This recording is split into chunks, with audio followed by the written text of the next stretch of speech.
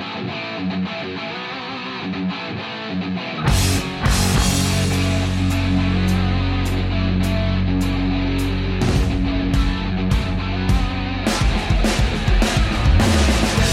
evening. Welcome to the Pirates Fan Forum here on DK Pittsburgh Sports Podcasting Network. Happy to be back with you. And boy, we can't wait to start talking about the Buccos, who have actually been playing some pretty good ball. I mean, 500 on the nose for the last month. So, I mean, it's hard to complain about that. So I figured I'd complain about something else. I mean, the scene in Pittsburgh lately has just taken a crazy diversion on the Pirates recently. And I think when I started doing this, the reason I started was because I felt like there was so much misinformation and just silly projections going on out in the world that I figured the Pirates needed to be covered a little bit more fairly. Fortunately, I found somebody that did, and he's on the show today, Craig and Jim Stam. We both want to take time to just make sure everybody understands that what you perceive sometimes as a beef online between bloggers is not a beef about anybody being able to say anything they'd like to say. There's an audience for everything.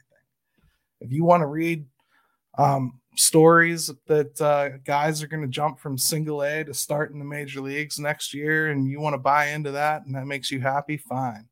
I'd rather just tell you the truth and let you face the truth and feel it and understand what's actually going to come your way. Because what it leads to is a situation where people wind up buying it and then blaming the organization when it doesn't turn out that way. You know, like somebody will say, Roansy Contreras is going to start in major leagues next year, Jim. And then when he doesn't, who gets blamed for it? Charrington gets blamed for slow walking him. Nutting gets blamed for not wanting to start his arbitration clock. Everyone else gets blamed because we badmouthed him, and that's why he got kept back. It's such a silly premise.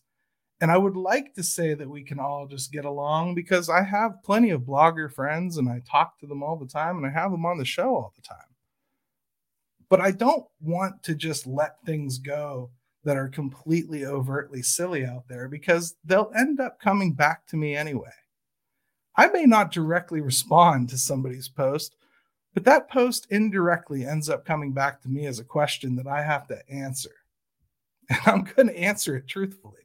I'm not going to answer it to spare someone's feelings. I'm sorry. If you're going to project things like that and put them out, it's going to get talked about. That's really all there is to it. And that's what we're going to do on this show a little bit today is talk about some of those crazy projections and talk about some realistic ones as well.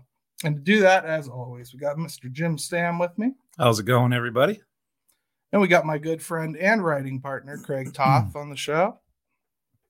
How you doing, guys? Doing real good, man. So I figured today, let's get started right away with that topic. It's been nuts lately. People are really, really projecting some insane things. I saw somebody yesterday said Henry Davis was going to compete in spring training as a starting catcher, and they were going to trade Jacob Stallings to make room for him. Yeah, that's quite an interesting take. Should we just let that go? I mean, that's my question really is, should we just let that go, or do we actively need to talk about that? When it's somebody that has enough followers to do damage, do you need to actually discuss it? I think I do. Yeah, I mean, I think when you made some great points there about how, you know, it ends up coming back around to us in some way, shape, or form, or the Pirates, or people just take that as gospel, and all of a sudden now you've got misinformation out there. And when we're trying to do a show, or you and Craig are writing and doing pieces, you know, you're going to have to fight against that when it shouldn't even be an issue in the first place. You'd much rather just be focusing on the topics you have at hand. And people want to, you know, say, why do you hate so-and-so? Man, first of all, this is Twitter. This is social media. Yeah. I don't hate anybody. You could forget a comma and have somebody think you're trying to start a nuclear war. Right. So, I mean, I get it. It's just one of those things where it's not about hating anybody.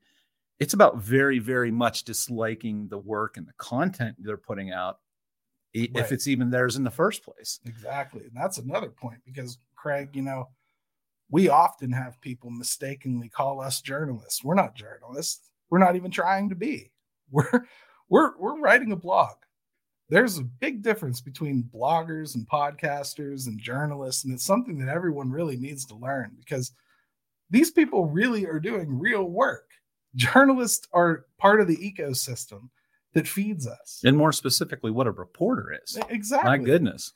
But they're gathering information, they're interviewing people, they're getting quotes that we don't have access to. We take that content they provide and then we expound upon it with opinions. That's what we do. That's how the ecosystem works. And when we take a video clip from them, we ask and we use it. If they say no, we don't use it. I mean, Craig, you've been dealing with this for a long time too. And at some point, it just kind of gets exhausting. Yeah. And I think there was, to a certain degree, with the pandemic, some of the lines became blurred a little bit because of the limited access that even the journalists had, where some of the journalists were, I wouldn't say not doing their job, but they were also voicing more of their opinions. And it's not that I don't think they should have opinions, but a lot of the times it's like breaking that line of, okay, you wrote this or you tweeted this. Yeah. Is this an actual opinion you have, or is this something you've heard from within the organization? So there was like that little bit of a line blurred. And then with social media, pretty much anybody can have a voice. Yeah. And whatever they choose to do with that voice, and like you said, however many followers they get, then you'll see that influence. And then nobody's really attacking anybody. And I really stopped even commenting on a lot of stuff. I'll retweet stuff if I see a video or something I think that's funny. You had to do that for mental health, though, man. I did, because it would just drive me nuts, because I didn't want to get in these arguments with people when there's really nothing I can say that's either going to change their mind. And even if I provide them with facts, it still isn't going to change their mind. So I just had to kind of get away from that. Yeah. I did make like a comment to Jason Mackey yesterday when he said, he wrote actually a really great piece about the Pirates in Bradenton, because it was the only game that was on that night. Right. But then basically said this was the last time since 2016, and then showed the roster from 2016. And I was just made a comment of, oh, you mean just because this team, wins this championship, it doesn't translate to Major League? Because you look at that roster and it's got Trevor Williams on it. It's got Kevin Kramer on it. I mean, it was a glutton for punishment. It was just to even look at that. We all know what a stud Kevin Kramer turned into. So big time. Yeah. But I mean, my biggest thing is that, like, never portray anything as your own if it's not. Right. We all know how to do the Twitter screen grabs where you can run it through a system and put it back up where it doesn't attach of who it's from. I just don't see the point of that. If I see something cool or I see a home run, I'll retweet it. And if somebody likes it, great. If somebody gets to see it, great. But if not, it's not anything that I put out. It's something that either the team or, one of those guys that's sitting down there working their butts off scouting or doing whatever, freelancing, they work to get that. And even like taking something, I think something silly is taking something off of somebody's Instagram that they posted. It's just goofy to me. Like it's out there for everybody. And yeah, you're giving everybody like a kind of a place to look at it. Right. But you didn't take that video. Like it belongs to either the cameraman or something. To me, it's just goofy. You made a really good point though, there. I think I think that is something that happened a little bit during COVID is that a lot of the journalists, still had their access and their Zoom calls and everything, but we were all able to watch those Zoom calls too, for the most part, pretty quickly. So there wasn't really any kind of distinguishing difference there besides just having some contacts, which a lot of bloggers do as well. So I do think the lines got blurred a little bit there. But it's time to step back and just realize that this is an ecosystem that functions best when everybody understands their place, because I think there's room for everybody to be celebrated and worked with together and enjoyed, and we can all enrich each other's lives, or we can just continue to make things silly. Well, that's where I feel like it's gotten. It's gotten silly, and we all sit back and we see what happens on Twitter and things unfold, and there's drama all the time. Oh, but look, here's the thing about it. When we sit and talk about the Pirates, it's very important to us and Craig that we do it in a factual, analysis-based way, whether that's positive, whether that's negative. That should be a byproduct of what we're talking about. If it happens to be positive, great. If it happens to be negative, great. But when you put stuff out and you want to just use the cliche that, well, I'm just a positive person. That doesn't hold water in this line of work if you want to be taken seriously. No, but eventually what happens to you, and we'll go ahead and take our first break here after this, but what eventually happens to you is you become a politician. You said what people wanted to hear at some point, and then once you got in office, or the Pirates actually win, they find that you were full of crap. That's the truth. So be straight with people. They deserve it, and they're smart enough to understand it. That's really what everything should be about. That we're all about. Well, here's the thing: is hot takes will get you a following in the short term, but providing factual information and an actual deep diving good analysis will maintain that in the long term. So I feel like some of these people, or whoever it would be that are out there that are making these hot takes, people will see through it eventually. And, when what they say is going to happen doesn't come to fruition, then, they won't be around anymore. Right. Just like my record prediction this year. So when let's talk a little bit about that record prediction, huh? Let's take a break.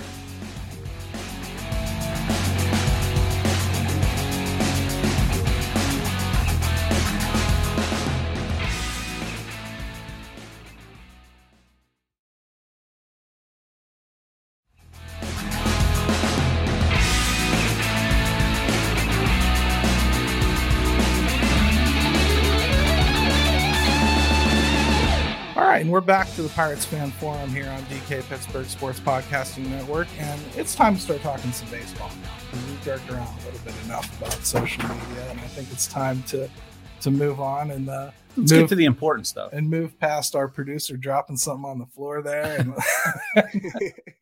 and talk a little bit about our weekly poll question here that we put up, because the Pirates, they need to go 6-5 here to avoid 100 losses, and it seems more doable than I really thought possible a month ago.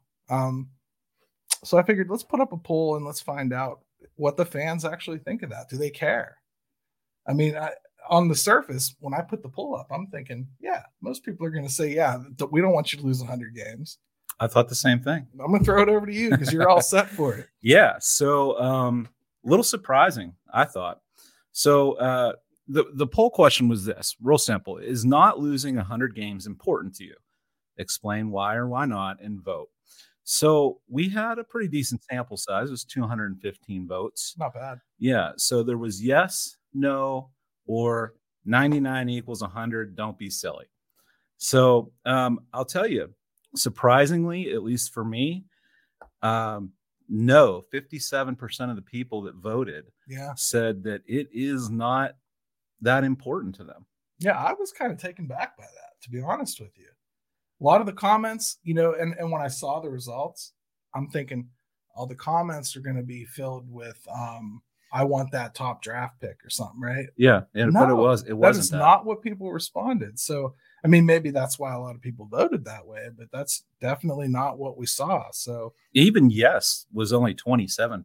Right. So we're down into, and then 99 equals 100 was 16%. So it was overwhelmingly no. And I thought, well, maybe it's a little more important to the people who really feel like they're plugged in more, as opposed to maybe a casual fan. That maybe that was the distinction there. You're basically saying, like, maybe I'm sitting here looking at my future comment board. Yeah. So, I mean, Craig, what do you think?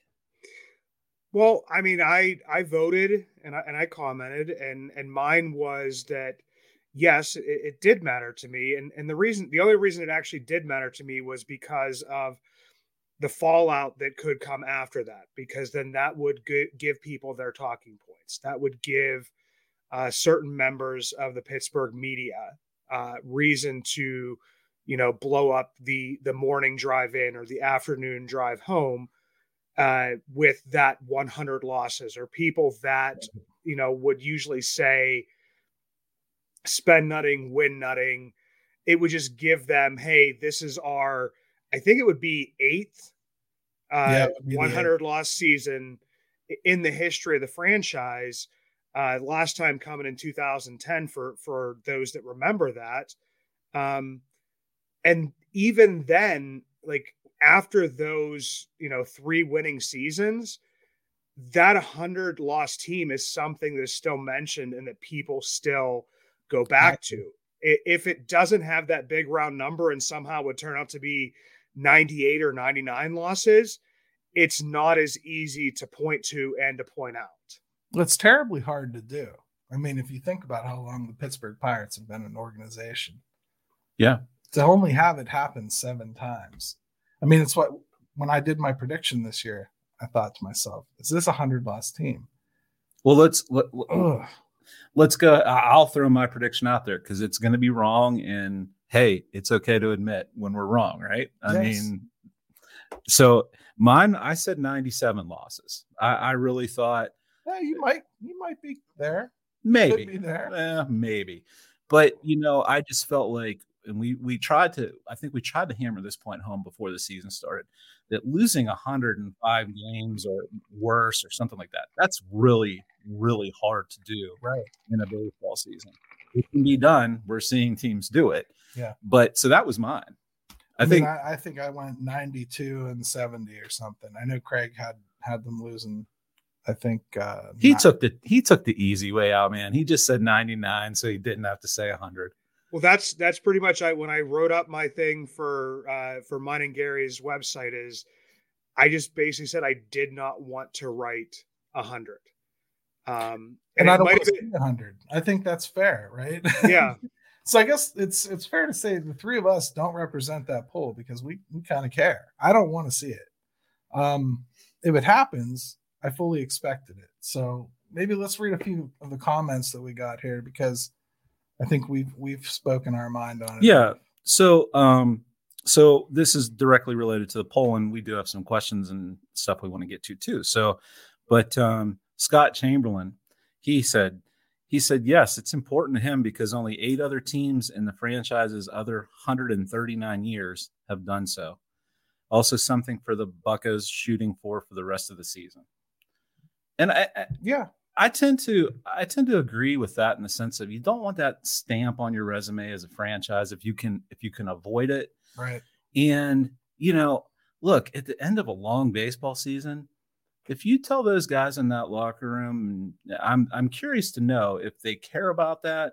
I think they don't want that on their resume either as players and coaches and whatnot. It's funny because even this morning on DK's Daily Shot, he talked about this very topic. Oh, okay. Like when I was listening to it, I was like, hey, we have a poll question. We're going to be talking about that ourselves tonight. But he was talking about it from a perspective of actually asking the players and coaches about it. And he was getting the same kind of answers he was getting when he would ask them about the importance of getting a sweep. So you're not going to get that, oh, yeah, it's super important to us, but they're playing like it's important. And I think that's kind of more important. they wouldn't be in this position where it's even a conversation if they hadn't played 500 ball for a month. And when I look at that bullpen, I still kind of don't understand how they've done that. To be honest with you, I don't. They've played their best stretch of baseball this season with arguably their worst team. Yeah, and isn't that funny? And we've talked about this before too. Is I don't know if it's some great sign of things to come. Bad baseball teams can play good baseball in certain stretches, and let's be honest, 500 for the Pirates is pretty good. What is 15 and 15 in the last 30 games? So that was another thing that honestly Dayon reminded me of this morning. And Craig, you probably remember this, and you might not have even lived here at the time when the Pirates avoided the 100 losses with Lloyd McClendon and he cracked champagne. Oh my! Like I had completely forgotten about it. I didn't know that. No, but like two of the images from winning and losing that are burned into my head forever are Lloyd McClendon cracking champagne. And who was the catcher? Tony Sanchez chugging 2 beers, double fisting in the locker room when he did absolutely nothing to get them into the playoffs in the first place. I loved it. Look, to me, is it hugely, hugely important? No, but I do think on some level for, the Pirates, they want to finish on a good note. The players would like to. Hey, they're impacting a playoff race in the meantime. So if that means, winning some games that maybe you didn't think you would, because a month ago when I looked at this, I thought this is impossible. They're going to lose 100.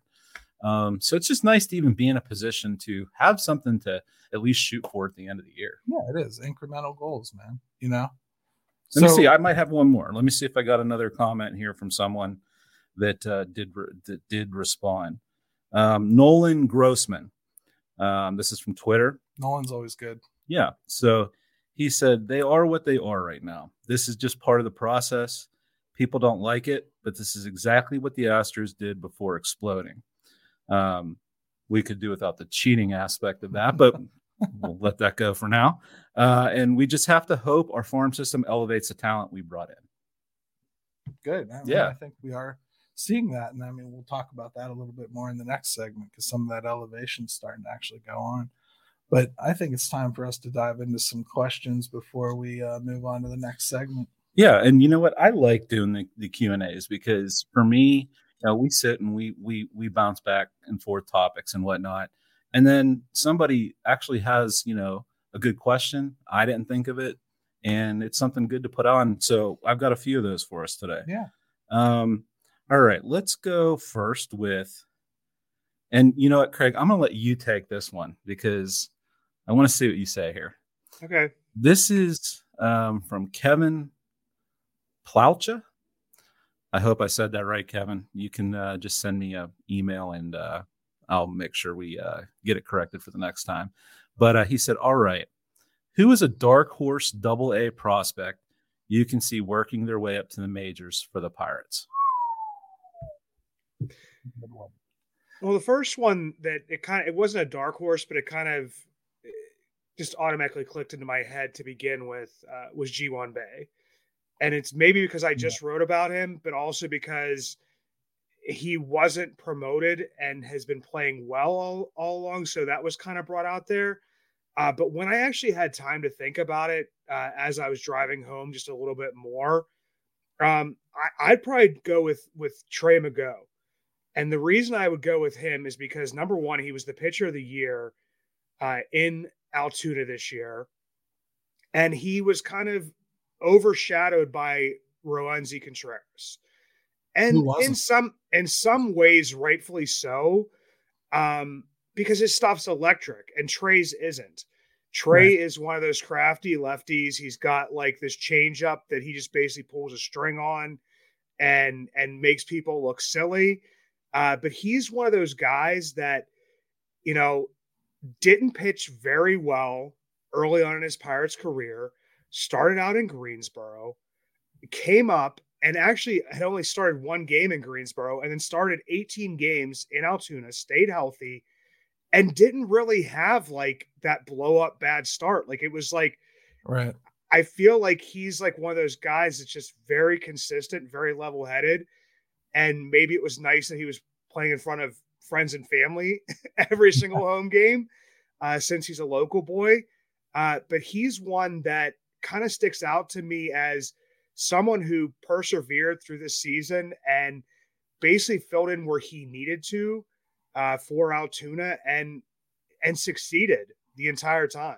Yeah, see, I was gonna go Cody Bolton, but I'm not sure where he'll start next season, so that's probably not fair. He might actually start in AAA. I don't really know what they'll do with him. Omar Cruz is a good one. That's a possibility. I could see that. Jiwan Bay is another one I was thinking of. Matthew Frazier. If he keeps hitting the way he did after his call up to AA, you could see that. Yeah. I'll tell you, I'll throw somebody out there that and this is just because of the position he plays, and we'll see what ends up happening. But someone like a Carter Benz, just from the catcher standpoint. Yeah, I'm not seeing it, but yeah. I'm saying, if Perez, I don't necessarily know what they're going to do with Perez, but I'm just trying to think of from a positional standpoint. At some point, would you see him? Maybe, but I don't look at the roster and think it's kind of hard to pick out a guy other than Frazier, right? Like, it's really more about him than it is Perez. Perez could have his leg amputated, and that wouldn't promote Carter Benz to the major leagues, but mostly because the guy hasn't shown anything since he's been here. No, he hasn't. But anything's possible. You never can tell. Got any more here? Yeah, let's keep going. So we've got, and while he's looking that up, get your questions in Pirates Fan Forum at yahoo.com. Okay, this is from Lucas Oberg, and he asks, with the Pirates farm system now being one of the best in Major League Baseball, do you think the prospect phase of trading for minor league players is over? No. Not I don't yet. I don't think it'll ever be over. Not to the extent that it is. It's over to the extent, I think, that we've just seen what's happened, but it's still going to occur. It has to for a team like the Pirates. It's never going to stop happening, but it's done happening en masse for a little while here. Is the best way I can say it. Craig, you feel the same way? Yeah, I think there was like the sell-off, or whatever you would want to call it, or the mass amount of trades of guys that, we all knew were probably on their way out. But I mean, people are saying, let's bring in another free agent like a Tyler Anderson. It would be, unless you're bringing somebody in on a 2-year deal, which we've seen some teams do, like the Royals and the Tigers, when they bring in their free agents, of giving them, those 2-year deals. But if it's going to be just that 1-year deal again, you're obviously going to be looking to sell off. And I mean, I could still see, Steven Brault out the window at some point, a Chad Kuhl out the window, Colin Moran at some point. I mean, so like you said, I don't think it's ever going to end, but I think it might be, instead of like, leaving the faucet on the whole way, you might start to close it and just let it drip, hopefully, so that we're not, selling off everybody and doing a complete turnover all the time. But it's going to have to happen.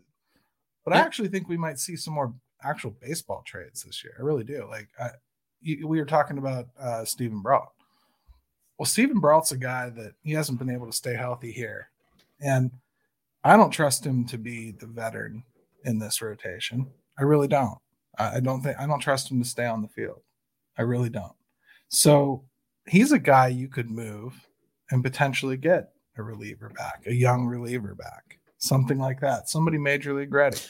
That's what I was just going to say. Is it's not maybe that that these types of trades will still occur, but the type of player you might be looking for in return, as far as being maybe major league ready, maybe to help, plug in and play in the bullpen, something like that. That's what I think you're going to see. It might start changing the type of return that you're looking for, as opposed to just trying to flood the system with talent and young guys. Yeah, the best way I can say it is the class of player they get back better change. Because what they can't do is continue to bring in guys that are going to cause 40-man decisions every year. It was cute this year, and I think it's about the best they could get for some of what they had to move. But if you're going to move, like, say, a Colin Moran, which I don't think they will, I really don't. But if you're going to move a Colin Moran, split on it, but if you're going to move him, you got to bring back lottery tickets, and you got to bring back major league ready players. You can't be bringing back guys that are going to rot in AAA. It's just not feasible with the roster construction that's going on. We're talking about the first wave, and we already have all these decisions to make about the 40-man, which we haven't even touched yet.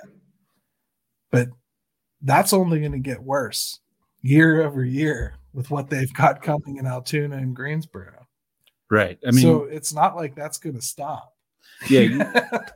You would be, and it's good that we're talking about this as, this little bit of, it's a change. It's not a huge change, but it's a distinct change. And it's good that it lets you know that, okay, well, things are progressing, and that's the next part of it is who you're getting back. So do we got time for one more? I see you got Nick pulled up, and he's a good one. So so this is from Nick Camuso on Twitter. I am so bad pronouncing names, by the way. That's why I made you do it. Yeah, I know. But Nick's always he's a good follow, man, and I've heard through the grapevine that we may actually get him as a guest one of these days if we can tear him away from his jet-setting lifestyle that he has. Oh, we will. But so Nick says or asks the question, and this is always he's always a good topic here, is Mitch Keller. Yeah. Mitch Keller is popping up a lot in these 2022 rotation projections. Has he done enough to warrant that since his recall, especially with so many starting pitching candidates? I got an answer, but who wants to go first? Do you want to go, or do you want Craig? Craig, go. Go ahead, Craig. Lack of options, so yes. I mean, I know that people are going to say that they're excited there, didn't he? Everybody that listens to my podcast and sees me on Twitter at all, I thought he should have stayed down in AAA for the rest of the season. I thought there was no reason to call him back up if there wasn't going to be any drastic change. I mean, I think he had like a little bit of a delivery, tweak, but I saw him in his last game down in Indy, and he was getting hit all over the place by the Tigers team that didn't even have its best I remember prospects play at the time. He texts me from the stands. Okay, he's in Indianapolis. He texts me. I'm looking at my phone, and it's Craig. He goes, "Yeah, Keller, he ain't it." That's all he wrote. And I'm like, "What happened?" And he goes, "Look at the box score. I won't even bother telling you more." Just wasn't hitting his spots, and velocity's been back down, and it's just been,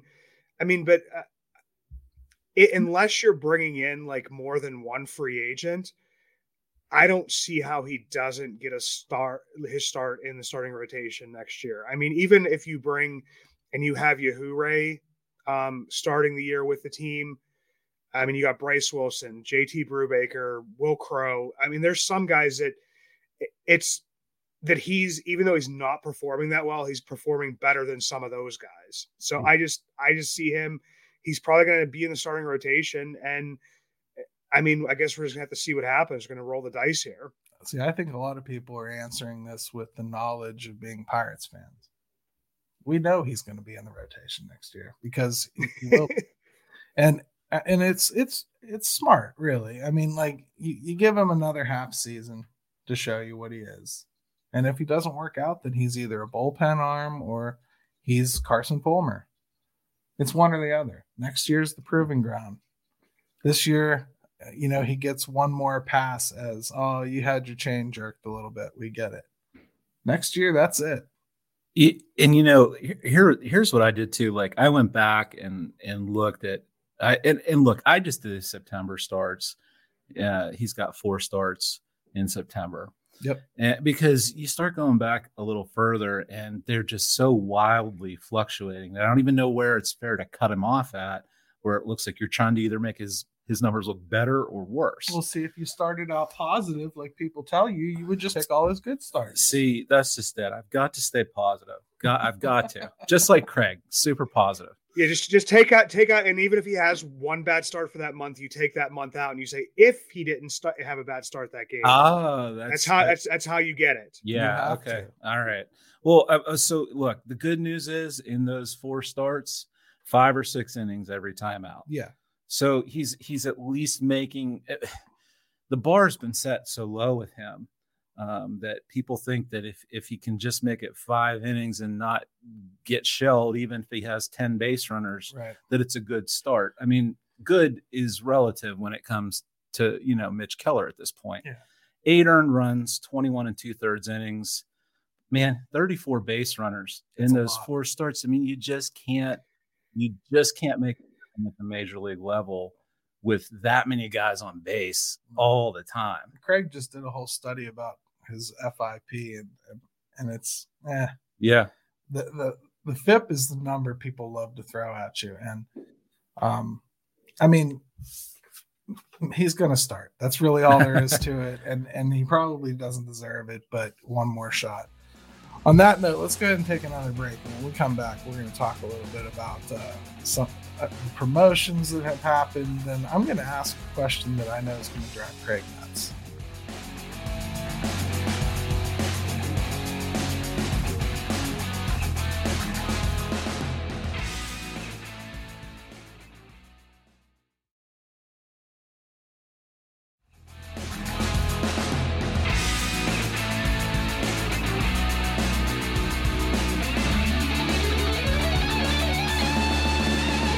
We're back. Welcome to the Pirates Fan Forum here on DK Pittsburgh Sports Podcasting Network.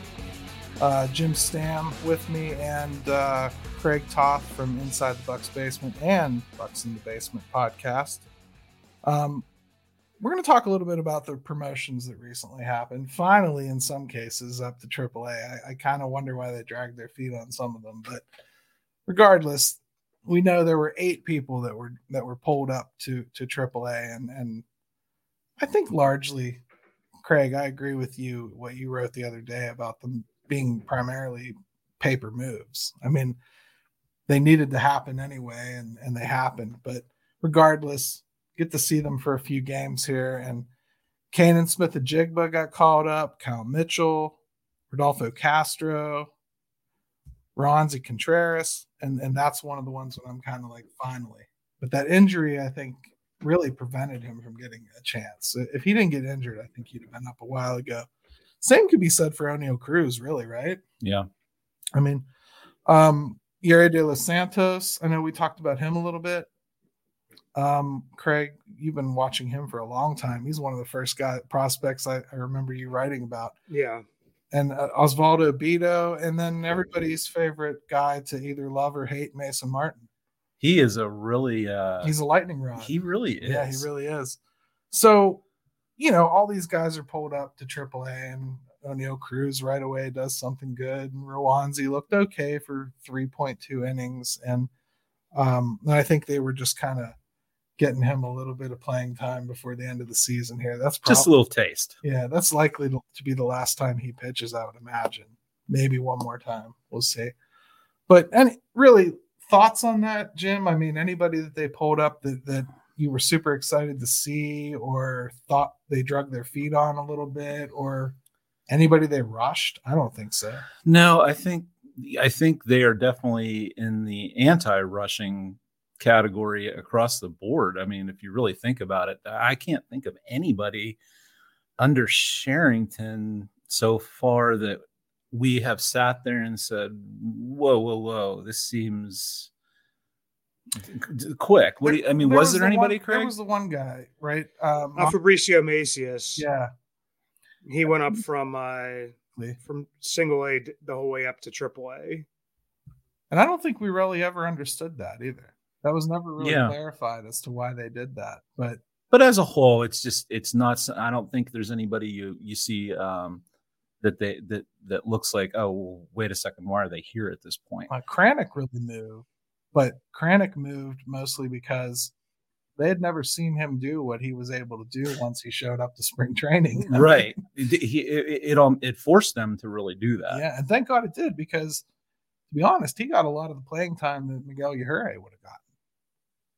And I don't think that he would have gotten nearly as many major league starts as he did if Yajure was healthy.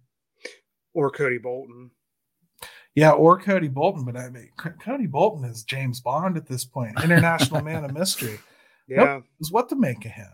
I mean, he's a highly ranked prospect, but he ain't pitched in 2 years. Yeah, he's almost getting, at least from when we see lists and people that are excited, but he almost is getting a little bit forgotten from the fan base, at least. Yep. And that's just the nature of, you're not pitching, you're not playing. They've got other guys. He tends to get lost in the shuffle at this point. So they're not going to cut Mitch Keller for him. Yeah, you know what? We'll leave that to somebody else online to speculate. I figured it would happen. I mean, if anybody really kind of, I think, earned the promotion, but at the same time I have some questions about still, I'd have to go with Mason Martin, because I am concerned about that K rate. And I know that it's not as big a deal in the game as it used to be, but it's just something he's never been able to get under control, really. And I just feel it's going to get exponentially worse as he moves up. And I'm afraid right now that he's going to stall in AAA. And the thing is, if he does stall in AAA, then, you'd almost rather find out quickly that it's going to happen. Like next year, you want to know that's the case. If he's Will Craig, you want to know next year. It's exactly who I was thinking. Is he almost, look, I hope I'm wrong. He almost seems to me to be the textbook example of a guy that maybe just tops out at AAA. He gets some looks. He just never has quite enough consistency, strikes out too much, and he hangs around in AAA because he's just not able to make that next jump. He seems to me to be like, if I look at a picture of someone in the dictionary, I see a Mason Martin type. And I know that'll get some people upset, but Craig, I mean, what do you think? Well, I mean, he exploded onto people's radar, a couple years ago from his jump from, Greensboro, where he was hitting the cover off the ball, which, people will now understand, it's a bandbox. It's the same thing as Great American Ballpark. A lot of the balls, wouldn't go out there. But then he continued to do that in Bradenton. And then he did it in the beginning in Altoona until pitchers got to see him more than once. Because you'll notice the beginning of the year, he was all over social media. Like, here's another Mason Martin blast. Here's 2-in-1 game, into the roller coaster. And then all of a sudden, you didn't see Mason Martin a whole lot more.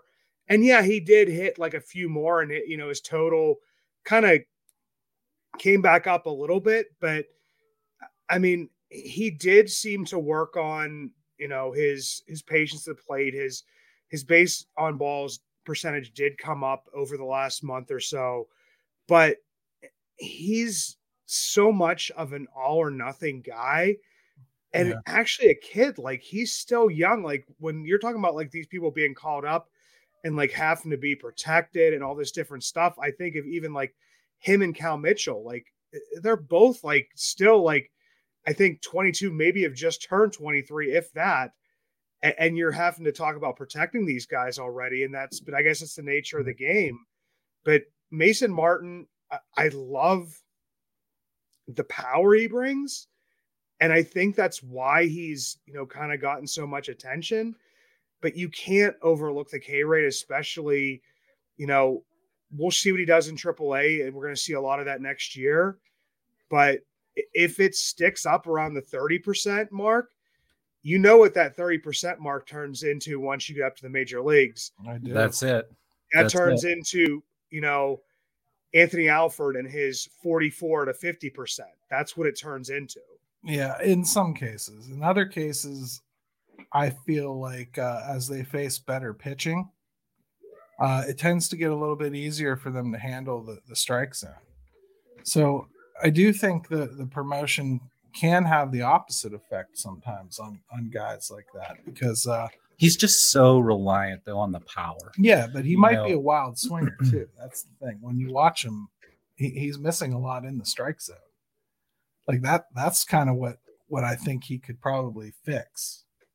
If he stops missing in the strike zone, I think his K rate goes down a little bit, and consistent pitching tends to kind of bring that about a little bit more. You're starting to sound a little bit like Justin right now. With his Mason Martin, he loves him some Mason Martin, and he will he massages that K rate to. I mean, he needs to get up with Deshaun Watson for being a massager, because he loves to kind of get that. He loves to kind of get that K rate and that walk rate to where he thinks it's going to be acceptable. That was a really, really excellent football joke. It actually kind of stopped me in my tracks for a second. The Mason Martin is an interesting piece, though. The power doesn't lie. I do believe, though, as you face better pitching that's more consistent, it becomes a little easier to read the zone. I think that's something that helps some players and hurts others. You know, like it hasn't helped Anthony Alford. He's still changing everything. But Mason Martin, I've seen him start to lay off those sliders away and the sliders that are coming in on his feet. And I've seen him start to lay off on the curveballs bouncing in front of him. So if he starts facing people that are coming a little closer to the strike zone, I do think maybe we'll see a little bit better contact numbers. But yeah, that could be wishful thinking on my part too. Because of everybody on this list, you know, the one I'm most excited about is probably O'Neal Cruz, because of the power again. And I do believe, just from what we've started to see post-injury here, that he's got that hole fixed in his swing. It's a different swing. It's 100% a different, like it is such a different swing. It's not even funny. It's so compact now. It's beautiful. I mean, before he would approach the ball and it was like this giant looping. Yep. I almost equated it to if Charles Barkley, if anybody's ever seen his golf swing. Oh my God. Where it was just like he couldn't stop himself from this giant loop, and he would try to stop it. And now it's a smooth stroke and it's very compact. It looks so much different. Yeah, it's honestly it's probably the most encouraging, overt, in your face development thing I can say that I saw this year. And not to say like that one kid makes your development system, but it's been a problem with him ever since they acquired him from LA. So I kind of thought maybe it was an ingrained problem that just wasn't going to be able to go away. What I've seen this season in his growth gives me great hope for his career. I have much more faith in O'Neal Cruz now than I did at the beginning of the season. Yeah, I would agree with you. And maybe that was the good thing with him, that he was so raw in so many ways.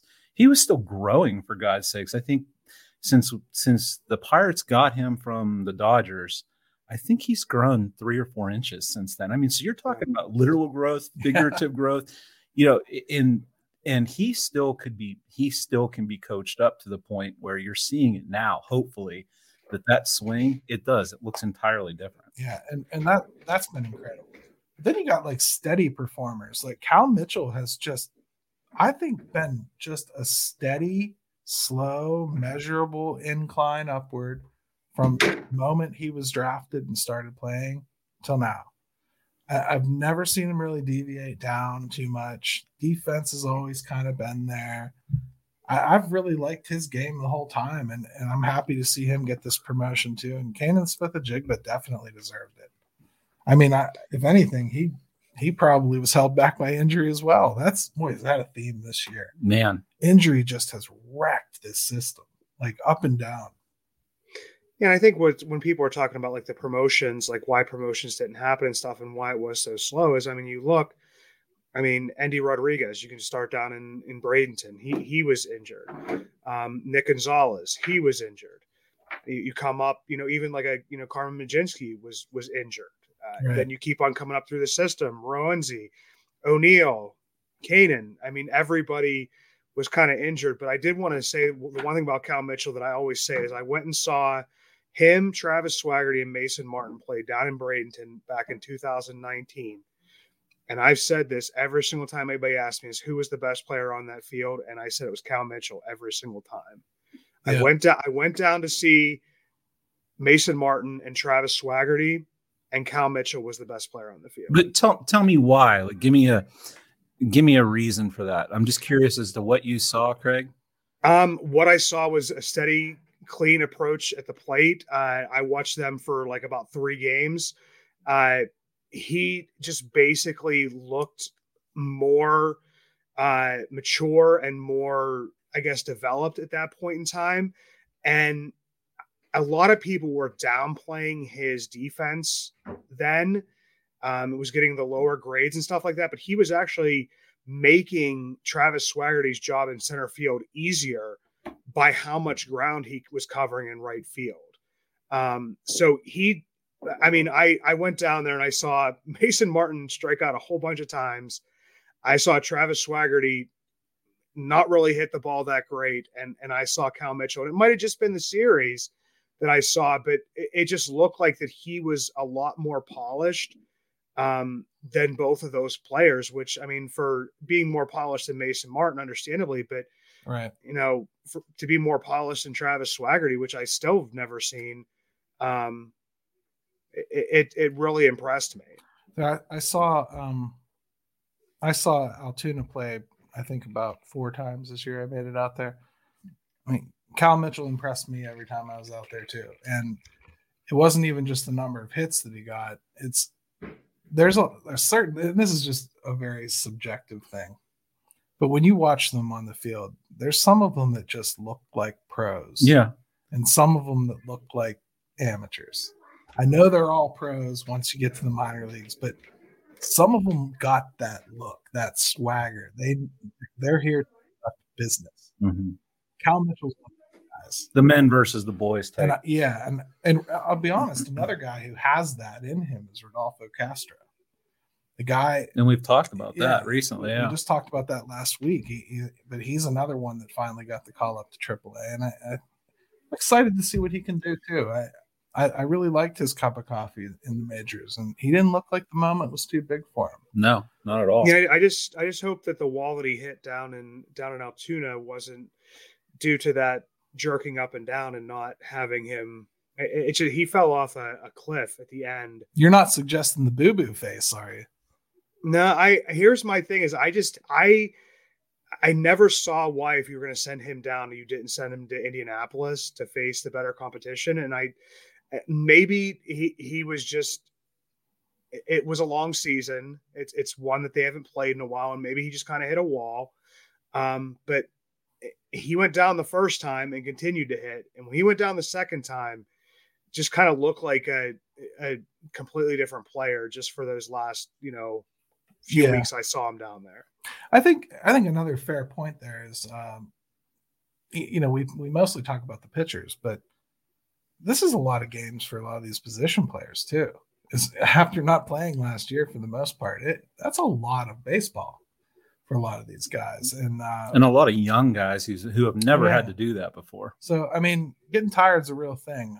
Whether you believe Bryan Reynolds needs a break, whether Brian believes he needs a break or not, they need a break every once in a while. And I think that's why you see teams do that. But all these promotions really got me thinking about something. And I brought it up to Craig, and I watched his head explode via text message. So I had to bring it up once we got on the show here.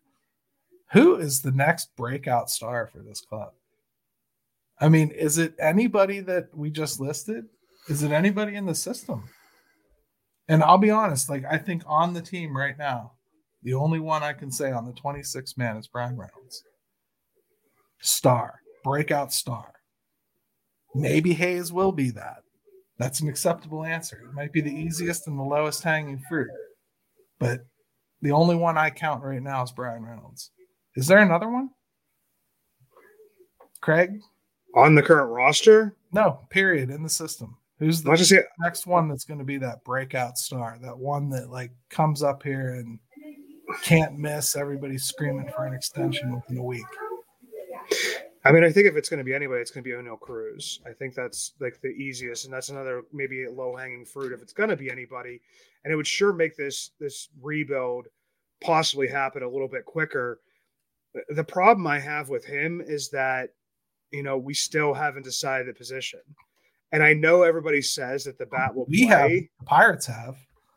Yeah, well, he's a shortstop. Yep, he's a shortstop. Well, he's actually made up his mind too, because they had talked to him down there, and they said he's maybe warming to the idea a little bit, but he also wants to be a shortstop. And so, I mean, but I feel like he's like the type of player that's athletic enough to make that transition a little bit better. And he's also actually played, you know, some outfield, you know, growing up. Like that's a position that he was fairly comfortable with.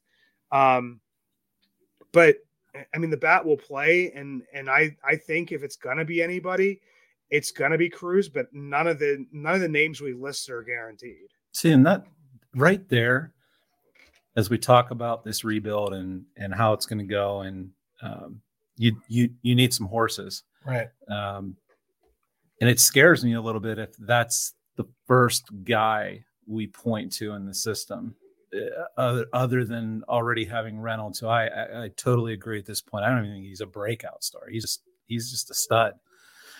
And so I worry about if that's the guy we're looking toward, as much as he's got the potential and the ability, you know, do I see him as the next Acuna or Wander Franco? No, you know, so that worries me that that's the guy that we look to pin our hopes on it. Yeah. I mean, you're talking about guys with high ceilings, and I think Craig tends to lean more towards examining someone's floor than their ceiling, and I tend to lean that way as well. So when he said Oneil Cruz, that was the name I was thinking too, because he's close, and I feel like he's close to maximizing his tools. So I kind of believe in it a little bit more, if that's a good way to put it. I think Henry Davis has every possibility of being that. I really do. I think Nick Gonzalez, I'd like to see him hit outside of Greensboro before I start getting too excited. I really would. A lot of home runs this year. On the road. Yeah. I'd really like to. It's a good point, though. I'd really like to see him hit. I'd like to see him hit on the road. Most of his home runs, I think it's like 3/4, if not more, came in Greensboro. Right. And that's exactly what I'm saying. Is I need to see him outside of Greensboro a little bit. And I think we'll get that opportunity next year. So it's not like we're gonna have to wait too long. And I think he's gonna be a good player. It's just when we're talking about like who's that next big star, like who's that McCutchen, who's that? Yeah, right. Who's that Brian Reynolds? Who's that guy? Because you're gonna need that. Yeah. I mean, so that worries me a little bit. Because we don't have those 60 FB. No. In the minor leagues, we have some 45s and 50s and things like that. They're good players. They profile to be good players. But you need stars. You know? I mean, look around baseball and look at some of these guys that are young and they are bona fide studs. Yeah. I mean, they are carrying their teams look at Guerrero. I mean, what a monster. Adam Wainwright. He just needs to pitch against the Pirates constantly. No, he needs to retire. Oh man. Please. And him and Yachty both. They both need to retire. I can't what they're doing. Yeah, I think the biggest thing here is that when I look at these rebuilding teams and the teams that have rebuilt previously, is that they had the talent to trade from to be able to get bona fide talent from the get-go. I mean, a lot of people look back to like the Chris Sale trade. Like we didn't have Chris Sale. Right. Like we had Tyler Anderson, Joe Musgrove, and Jameson Taillon. Like and Josh Bell and Marte. And yeah, I mean, Marte for me is probably the one that had one of the highest trading potentials and got two pretty high end, like, but still lottery tickets. Like, they weren't as developed as some of the other teams. Like, we're not trading, for Eloy Jimenez and Juan Moncada. We're trading for Tucupita Marcano. Yeah. Like, that's where like the big difference is in some of these like things, is that we don't have that. We don't have a McCutchen and we don't have a Marte in the system right now. We might have a Neil Walker. Like, it's like the highest. I mean, on that bright note, no, in all sincerity, I do believe Oneil Cruz has a good shot at it. And I think that's probably the next great hope here. I mean, and let me just add this real quick. I mean, maybe some of this comes from the pitching side too, with the Quinn Priesters of the world, Contreras. I mean, if you can hit on a couple of those dudes, which, as we all know, arms tend to be a little bit, not dependable, but if maybe it's more on that side, I'll take it. Yeah. Well, hey, anybody wants to get a hold of any of us, you can get a hold of Craig on Twitter at Bucks Basement, and check out everything he writes over at InsideTheBucksBasement.com. You might find someone else familiar over there. And Jim Stam at JimStam22 on Twitter, for the city _412, all Pittsburgh all the time. So, yep. And on PiratesFanForum.com with any questions. Follow us on Twitter, and we'll talk to you later. This was a really good conversation. Thanks for joining us, Craig. We had a good time. Well, thanks for having me on, guys. I'll see you in the Twitterverse. Absolutely, brother. Let's go Bucks.